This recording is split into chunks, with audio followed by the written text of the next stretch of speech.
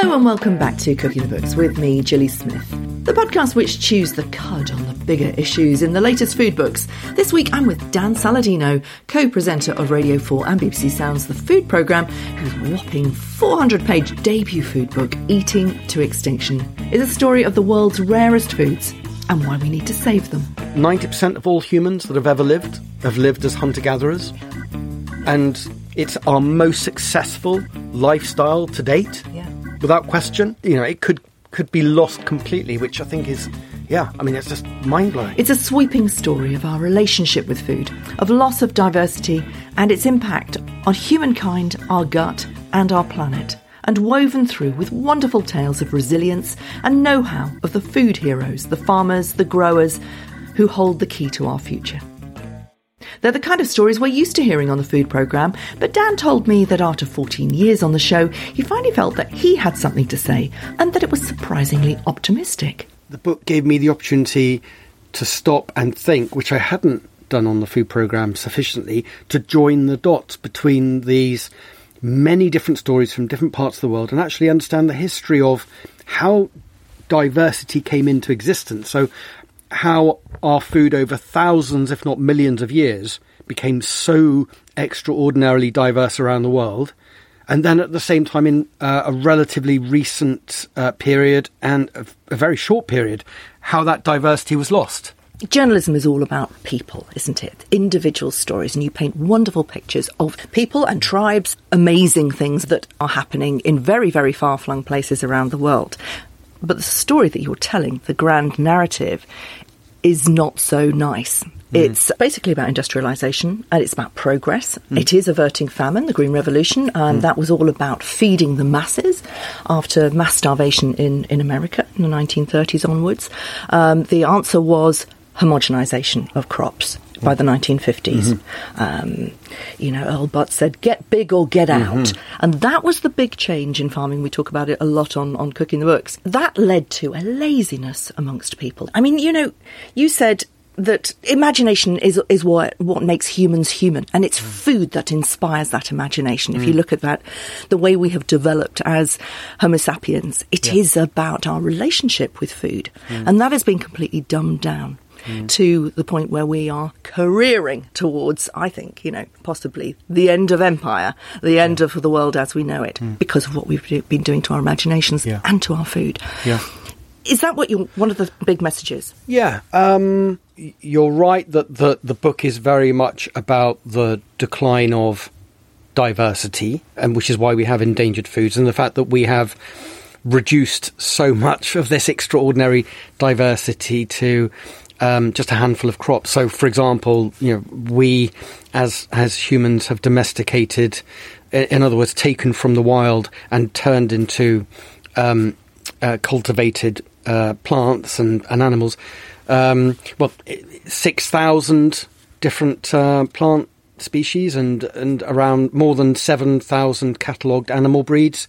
We now consume mostly from 9 crops, and the big 3, so wheat, rice and maize, provide around half of the world's calories. So, so I think that dramatic decline in diversity was an important story that I felt needed to be told. But what I'm trying to do in the book is go on the ground and explore these stories. And as you've mentioned, the device is to take a specific food, meet people, go to a particular location, which I feel, as you said it in terms of journalism, that gives me something to say and report back to in this case, the reader. And paint a picture. And paint pictures. And I really wanted this to be accessible and not academic, and I wanted it to be engaging and, if possible, make it gripping. It's almost like the history of humans and food. So we go from hunter-gatherers, we go into cereals, so the very first farmers in the Fertile Crescent. So there's that structure to the book, and then there's another one which goes from cereals, and then it ends up in sweet as well. So it's almost like a menu. And what I wanted to do was that the imagination or the innovation and ingenuity of human beings to answer that question of what do we eat today, or how can we survive, and all these different solutions around the world of, domesticating different types of grass. So, in China it was rice, in the Fertile Crescent, southeastern Turkey it was wheat, and in Mexico, in southern Mexico it was maize, and all these incredible human solutions to how to survive. So I wanted to capture that more that cultural story, and that story of societies and the first cities, and that more anthropological treatment of food. And that then at the same time, that alarm bell ringing that from the 19th into the 20th, and particularly after the Second World War, our ability to control nature and to produce more and more calories, with the application of science and trade, to really narrow that diversity down. We thought that was good, and it averted famines, and it created, as I mentioned, a lot of calories. However, we now fast forward into the 21st century. We're in a situation where we are seeing the consequences of that. So issues of climate change, of water depletion, soil degradation, and poor nutrition as well. The optimistic bit is that we now recognise that simplicity, or that reductionist approach to food production, is problematic and highly risky. It lacks resilience. And so the reason I'm optimistic is that at COP26, and you and I are having this conversation very close to COP, we've also just in the last few weeks of this conversation also seen the first ever UN Food Systems Summit. And the first bit is the systems approach to looking at food. This is now a conversation about biodiversity, about diversity, about the complexity of food systems and agricultural systems. That wasn't happening in Paris, for example, when we were talking about setting targets to cope with climate change. Food is very much now on the agenda, and diversity and biodiversity, which is at the heart of my book, is very much part of the conversation. So there's a reason for optimism. Let's go back to where it all started for you, your first food moment. Sicily, where you come from, where your father comes from. Yeah. So my father, Liborio Saladino, Bobo Saladino, is Sicilian. My mum, Elaine, is English. And so I had these parallel lives, in a way, and parallel food lives. Because I grew up in Bristol. My dad always worked with food, worked in restaurants. And so in the 70s in the UK, I was very much a child of that era when it comes to food. So, all the processed foods that were really coming into their own in the 1970s, they were part of... I had a mum who worked, so, we had Sunday roasts, and we probably ate more Italian food than most families. But I describe this in the book as well, that my summer holidays were spent sometimes, and I would travel on my own to Ribera, the village in the southwest where my father came from. And I would stay with my nonna in Via Coletti, which is the name of the road. And it was like that scene in The Wizard of Oz where Dorothy leaves behind this black and white world and then wakes up in this MGM Technicolor world of and in the case of Sicily it was colour, it was noisy, it was people were arguing, sitting around tables. The food I was barely recognisable. I mean, a lot of it I didn't even know what it was until it was explained to me that's octopus or that's squid or and all these different tomatoes tasted different, and markets were a real assault on the senses. So I grew up with that influence, but the way that then becomes part of my professional food story of the food programme. When I joined the team in 2007, I really lucked out in that I was asked, was there a story I was interested in? It was February. So I said, well, I do know that it's the citrus harvest season in Sicily. And I think, I think it'd be fascinating to go and record this process in the Mediterranean, of going into citrus groves and watching the citrus harvest. And very luckily, I was able to travel. And I thought I was going to make this celebratory program. But actually arrived, and there were farmers, quite elderly farmers, who had subsidised their citrus groves with their pensions, who were saying that it was their last harvest. And next year they were going to leave the oranges on the trees because cheaper citrus being grown in Spain and North Africa, that's what the Italian supermarkets were now buying, and they were going out of business.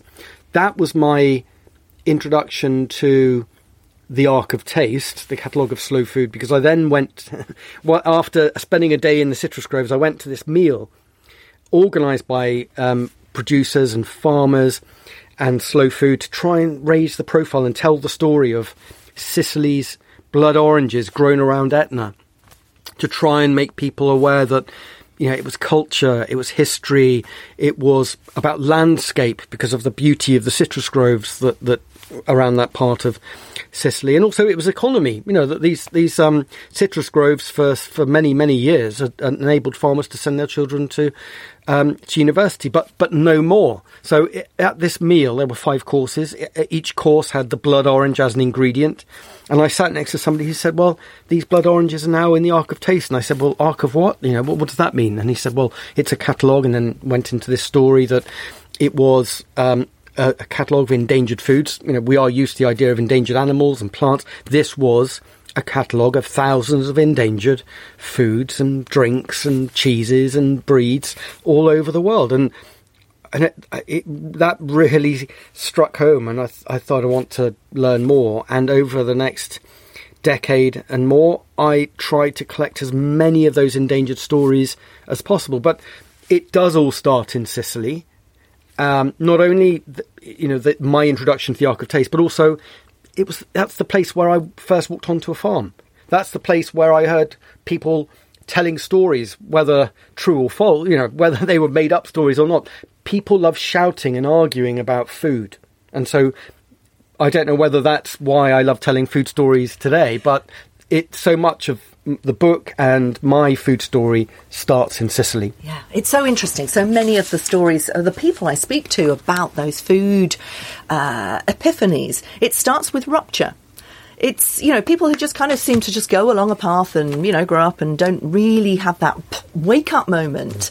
They don't see it. So those two very parallel stories are fascinating. And one of the other stories, and your second food moment, is another story you did for the food programme, isn't it? The Hadza tribe. Yeah. So this was triggered by a conversation with Professor Tim Spector, who... as we now know, is one of the great experts on the gut microbiome, because he, as an epidemiologist, had been working for years on the twin study. So he was trying to figure out why is it that one twin might be obese or have type 2 diabetes, and another twin was not. And they are genetically identical. So how would you explain that? And then this is why he started to investigate the fact that the community of trillions and trillions of microbes in our guts could have something could explain that, because take 2 genetically identical twins, their gut microbiomes will be different. So his idea was, well, let's go to East Africa, to Tanzania, and actually, as you do, and meet some hunter-gatherers who are modern human beings but living on our most ancient of lifestyles as hunter-gatherers. So in other words, their diets, it's not a proxy for prehistoric man and woman, but actually they are the closest we can get to what our ancestors survived on for thousands, if not millions of years of our evolution. And they have a potential menu of 800 different plant and animal species as well. So, the key word here is diversity. They have an extremely diverse diet, which Tim Spector's theory was, well, that should mean that they have a more diverse gut microbiome, and that therefore that they will not suffer from the same kind of diet-related illnesses which we do. So Tim went over, studied the Hadza, became a Hadza himself in a way, because he enjoyed the diet of, that the Hadza were having, these tubers and berries and honey as well. And actually the conclusion was that when he came back and did a test, he did find that he did have a more diverse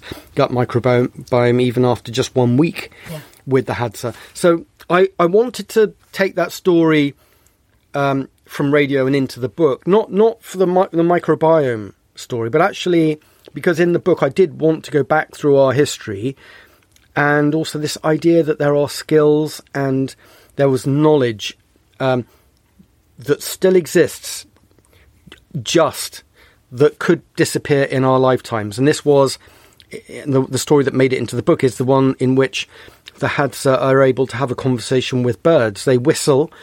It attracts the honey guide bird, which is its scientific name, indicator, which is a clue because the bird then leads the Hadza to bees' nests, which would take the Hadza hunters hours to find on their own. The Hadza go up, smoke the nests, get the honey, and then leave something behind for the birds that then avoid the risk of being stung. So this mutual interest and this relationship that we don't quite know how it evolved, but it must have evolved over, again, hundreds of thousands of years, if not going back to our first use of fire, and also is part of this idea that it was honey that made us human, not meat. That's an interesting theory that I also touch on in the book.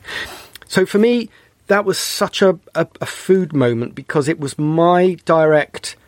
It was a really direct link to this huge story of human beings, East Africa, our evolution, these birds, this conversation, honey.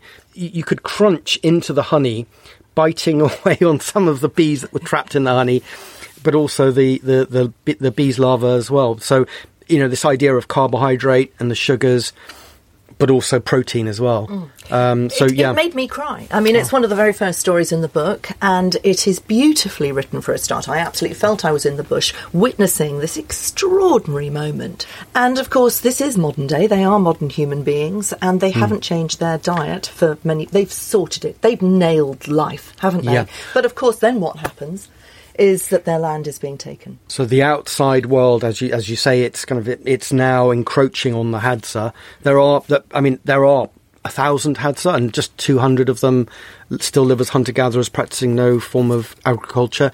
But there are other tribes now moving into the Hadza land and growing crops, because the water's run out where they used to be farming. And also, I described this image at the end of that chapter of this brick hut, quite close enough for the Hadza to reach, where you walk in and there's a light bulb hanging from a wire from the metal roof, and then you're surrounded by these fizzy soft drinks from the West, and biscuits, and all sweet cookies, and in a sense that was standing there thinking, well, it is likely that in our lifetimes something that has existed for an incomprehensible amount of time could disappear. And that for me was such a powerful thing to sense that 90% of all humans that have ever lived have lived as hunter-gatherers, and it's our most successful lifestyle to date, without question. It could be lost completely, which I think is, it's just mind-blowing. Yeah, and scary. It is scary. And I suppose that's where I was feeling, the reason I felt teary was because I felt very pessimistic. It felt like, King Canute, how do you stem the tide of progress and industrialisation, which is all about money? The issue with the Hadza tribe is planting of crops that are a monoculture. Now, this is one of the big issues, isn't it? It leads into your third food moment, which takes us to Eastern Turkey. Eastern Turkey, yeah. And you're right. This is a story of monocultures of crops, but also I think, just thinking about this now as you're saying it, it's almost like the monoculture of the human experience of that homogenization process. So I wanted these big moments in human history when it comes to food. So I did want that hunter-gatherer story and the conversation with the honey guide and honey. But I also wanted that idea of 12,000 years ago, the very first farmers, the agriculturalists in the Fertile Crescent, which again is just one of those key moments in our history. And so I tried to get on my travels, and this was travel specifically for the book, so this wasn't for the food programme. I wanted to get as close to the Fertile Crescent as I could, which is the Fertile Crescent is that place where archaeobotanists know quite a lot about how groups of humans started to domesticate wheat, barley, lentils as well. And so I travelled to a village in eastern Anatolia. And, if you cross over the border, you've got Georgia to the north, you've got Iran and Iraq to the southeast as well. And so this for me was, the birthplace of agriculture. Mm-hmm. And I found Emma wheat being grown by farmers there. Now, Emma, before the arrival of bread wheat, which is not only the dominant wheat, but one of the most dominant crops in the world, Emma and einkorn were the first wild wheat to be domesticated. And Emma was the wheat that the people who built the pyramids in Egypt would have been growing and baking and eating, and also the people who built Stonehenge as well. Emma was the most successful wheat for thousands and thousands of years, and it disappeared. But one of the places it survived was in a tiny village in eastern Turkey. So I went there, and the key idea here, and this is one of the big ideas in the book, is that the reason why these farmers kept growing it is twofold. One is most other types of wheat will not grow in this kind of damp, cold, quite mountainous, high-altitude village. So this Emma wheat has so wonderfully adapted to those conditions, and it's been planted generation after generation of farmers have planted the seeds, and it's kind of evolved to deal with those conditions. And so if you took a modern bread wheat and planted it in the village, it would probably be overwhelmed by fungal diseases. And that for me is the kind of really important thing to understand in the book, that these aren't just quaint traditions, and these farmers do love the look of the wheat in their fields. They do love the taste of the wheat when it's cooked. However, the really important thing is that adapted crop grows with very little or very few inputs. And once it's gone, you cannot recreate that wheat. Farmers in the UK today have a recommended list of around 10 modern varieties of bread wheat that have been chosen by the industrial milling experts and also some scientists as well. In Svalbard, the seed vault in the Arctic Circle, which is the storage place for 1 million seeds. Which I love the idea of that. It's like a buried. It is, yeah, and it looks like that as well. This kind of this tunnel going into the ice that is the safe place for the world's agricultural history and 1 million seeds. There are more than 200,000 wheat samples alone in Svalbard, which shows what diversity could exist, but we've narrowed it down again. And with that, you lose resilience because the crop breeders are having to create modern wheats more quickly to try and keep up or outpace the diseases.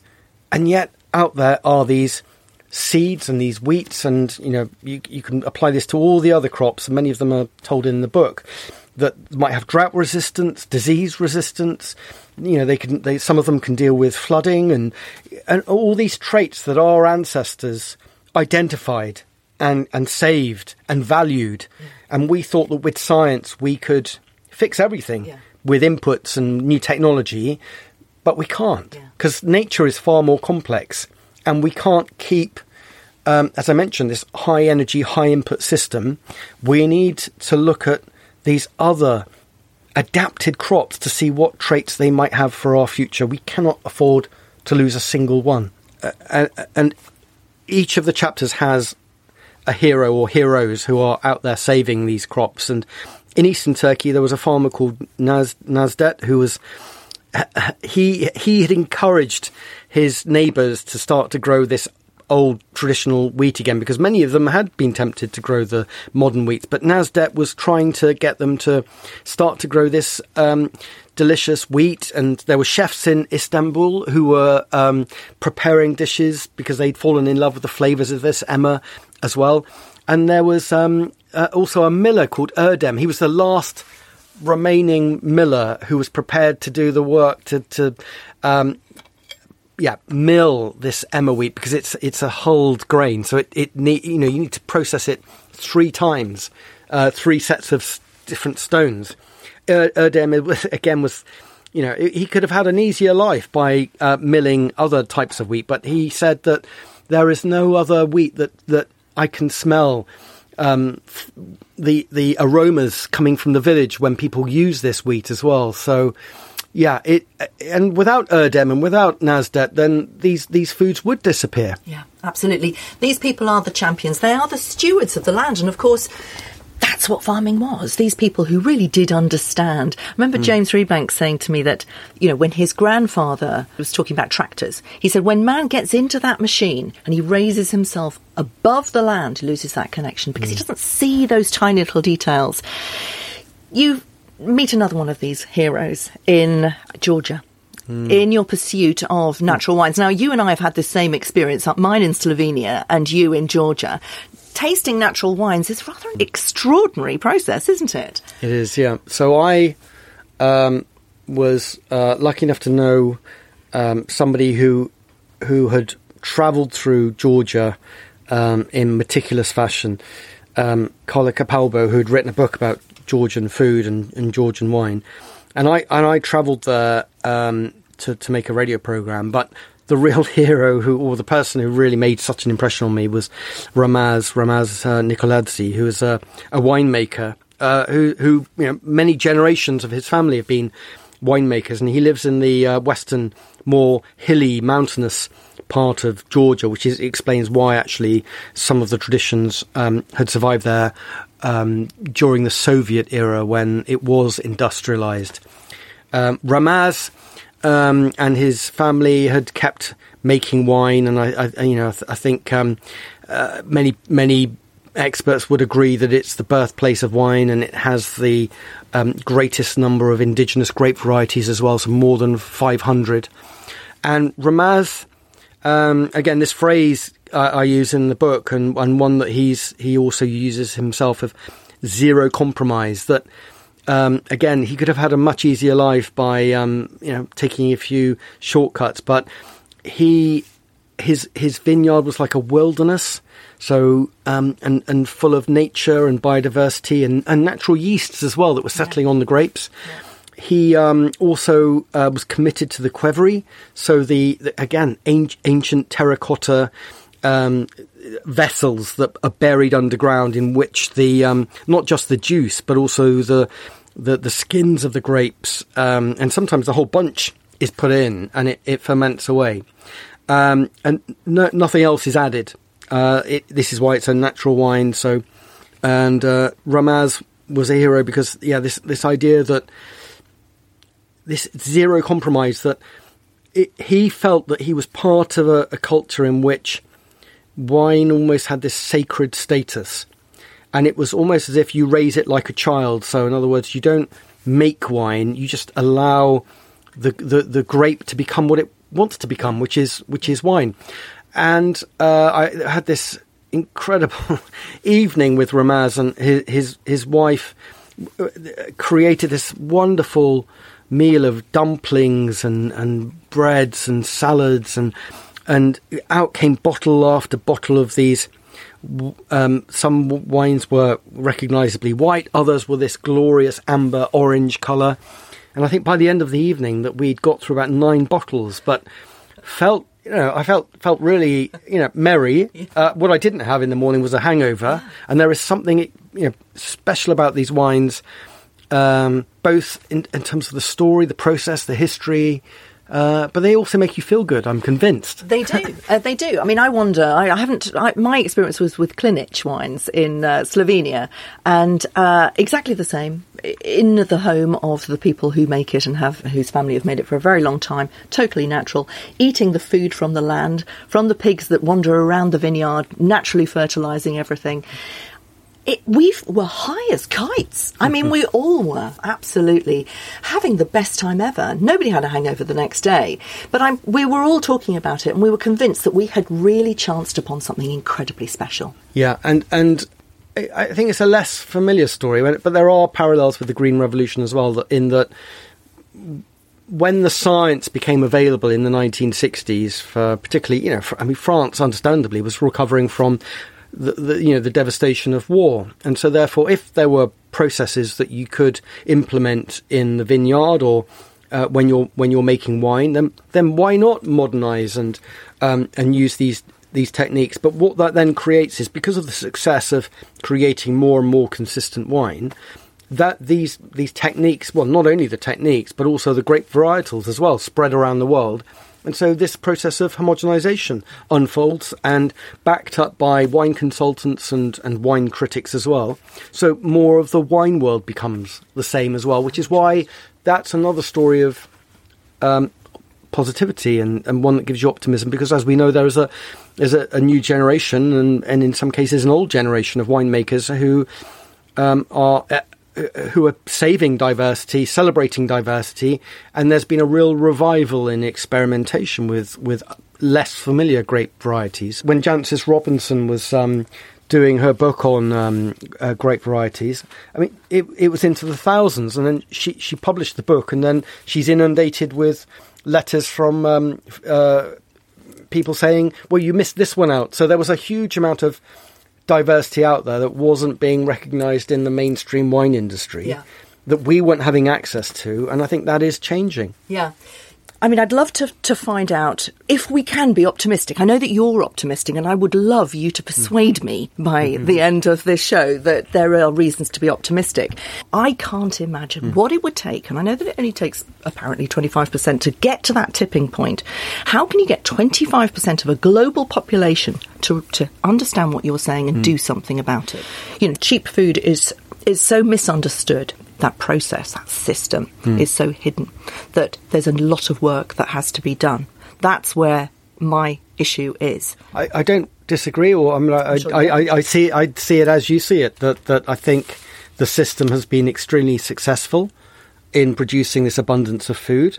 The optimistic bit is that we now recognise that simplicity or that reductionist approach to food production is problematic and highly risky. It lacks resilience. And so the reason I'm optimistic is that at COP26, and you and I are having this conversation very close to COP, we've also just in the last few weeks of this conversation also seen the first ever UN Food Systems Summit. And the first bit is the systems approach to looking at food. This is now a conversation about biodiversity, about diversity, about the complexity of food systems and agricultural systems. That wasn't happening in Paris, for example, when we were talking about setting targets to cope with climate change. Food is very much now on the agenda, and diversity and biodiversity, which is at the heart of my book, is very much part of the conversation. So there's a reason for optimism, and also that people around the world have been attracted to these foods as well, which is that's a completely different conversation. It's a complicated one in terms of marketing and our predisposition to sugar, salt and fats and all those other things. But underpinning that process are some decisions that were taken. And you mentioned the Green Revolution. I mean, that was a concerted effort to redesign the food system, and it succeeded. And Norman Borlaug, one of the architects, the botanist who actually came up with the dwarfed wheat that proved so successful it spread around the world, even he realised there was a time limit on the Green Revolution as a fix to immediate famine in Asia and elsewhere. So I think that the fact that governments invested in that process through subsidies, and now that we are seeing the problems, the green revolution, in a way, is another reason for optimism, in that it shows that we can change the food system. Now, we are hooked on these foods, and in a sense, global farming has become addicted to the subsidy systems that have made it possible, because there wouldn't have been the abundance of cereals without that concerted effort by governments and huge, trillions of dollars of investment globally to make that happen. But again, it's just, I think I'm optimistic about change because we know change has to happen. We cannot continue with a food system that is underpinned by fossil fuels, for example. We know that change has to happen. The question is, how do we make that change happen? And obviously we are also worried about public health budgets, about type 2 diabetes and obesity. So again, another reason for a paradigm shift in the way we produce and consume food. So I think, and let me just add one last thing, because I'm just in the middle of making a programme at the moment, which probably will have gone out by the time this podcast is published, about investor networks and asset managers and people who control trillions of dollars of our pension funds and other assets around the world. They are influencing the future of food because they are identifying risk in the system, and they don't work in short-term electoral cycles. They are thinking about what is going to pay as a return in a decade or perhaps even 20 years' time. And so they are moving money around the food system now to areas of lower risk. And that means investing in companies producing healthier food, for example, or away from intensive livestock systems where there might be disease outbreaks. Again, I'm coming back at you with, there are serious reasons, but follow the money and also follow the need. We need to change now. And I'm not saying in the book that the endangered foods I'm listing, that they are the foods that will feed the world. What I'm saying is a better future food system is one in which these foods are not at risk of disappearing and becoming extinct, because they do provide clues to how our ancestors survived for thousands of years, which I don't think should be or can be dismissed. And they also are, with the application of new science, they might show us how we can produce food in better harmony with nature. What about us, Dan? What about you and me here in the UK?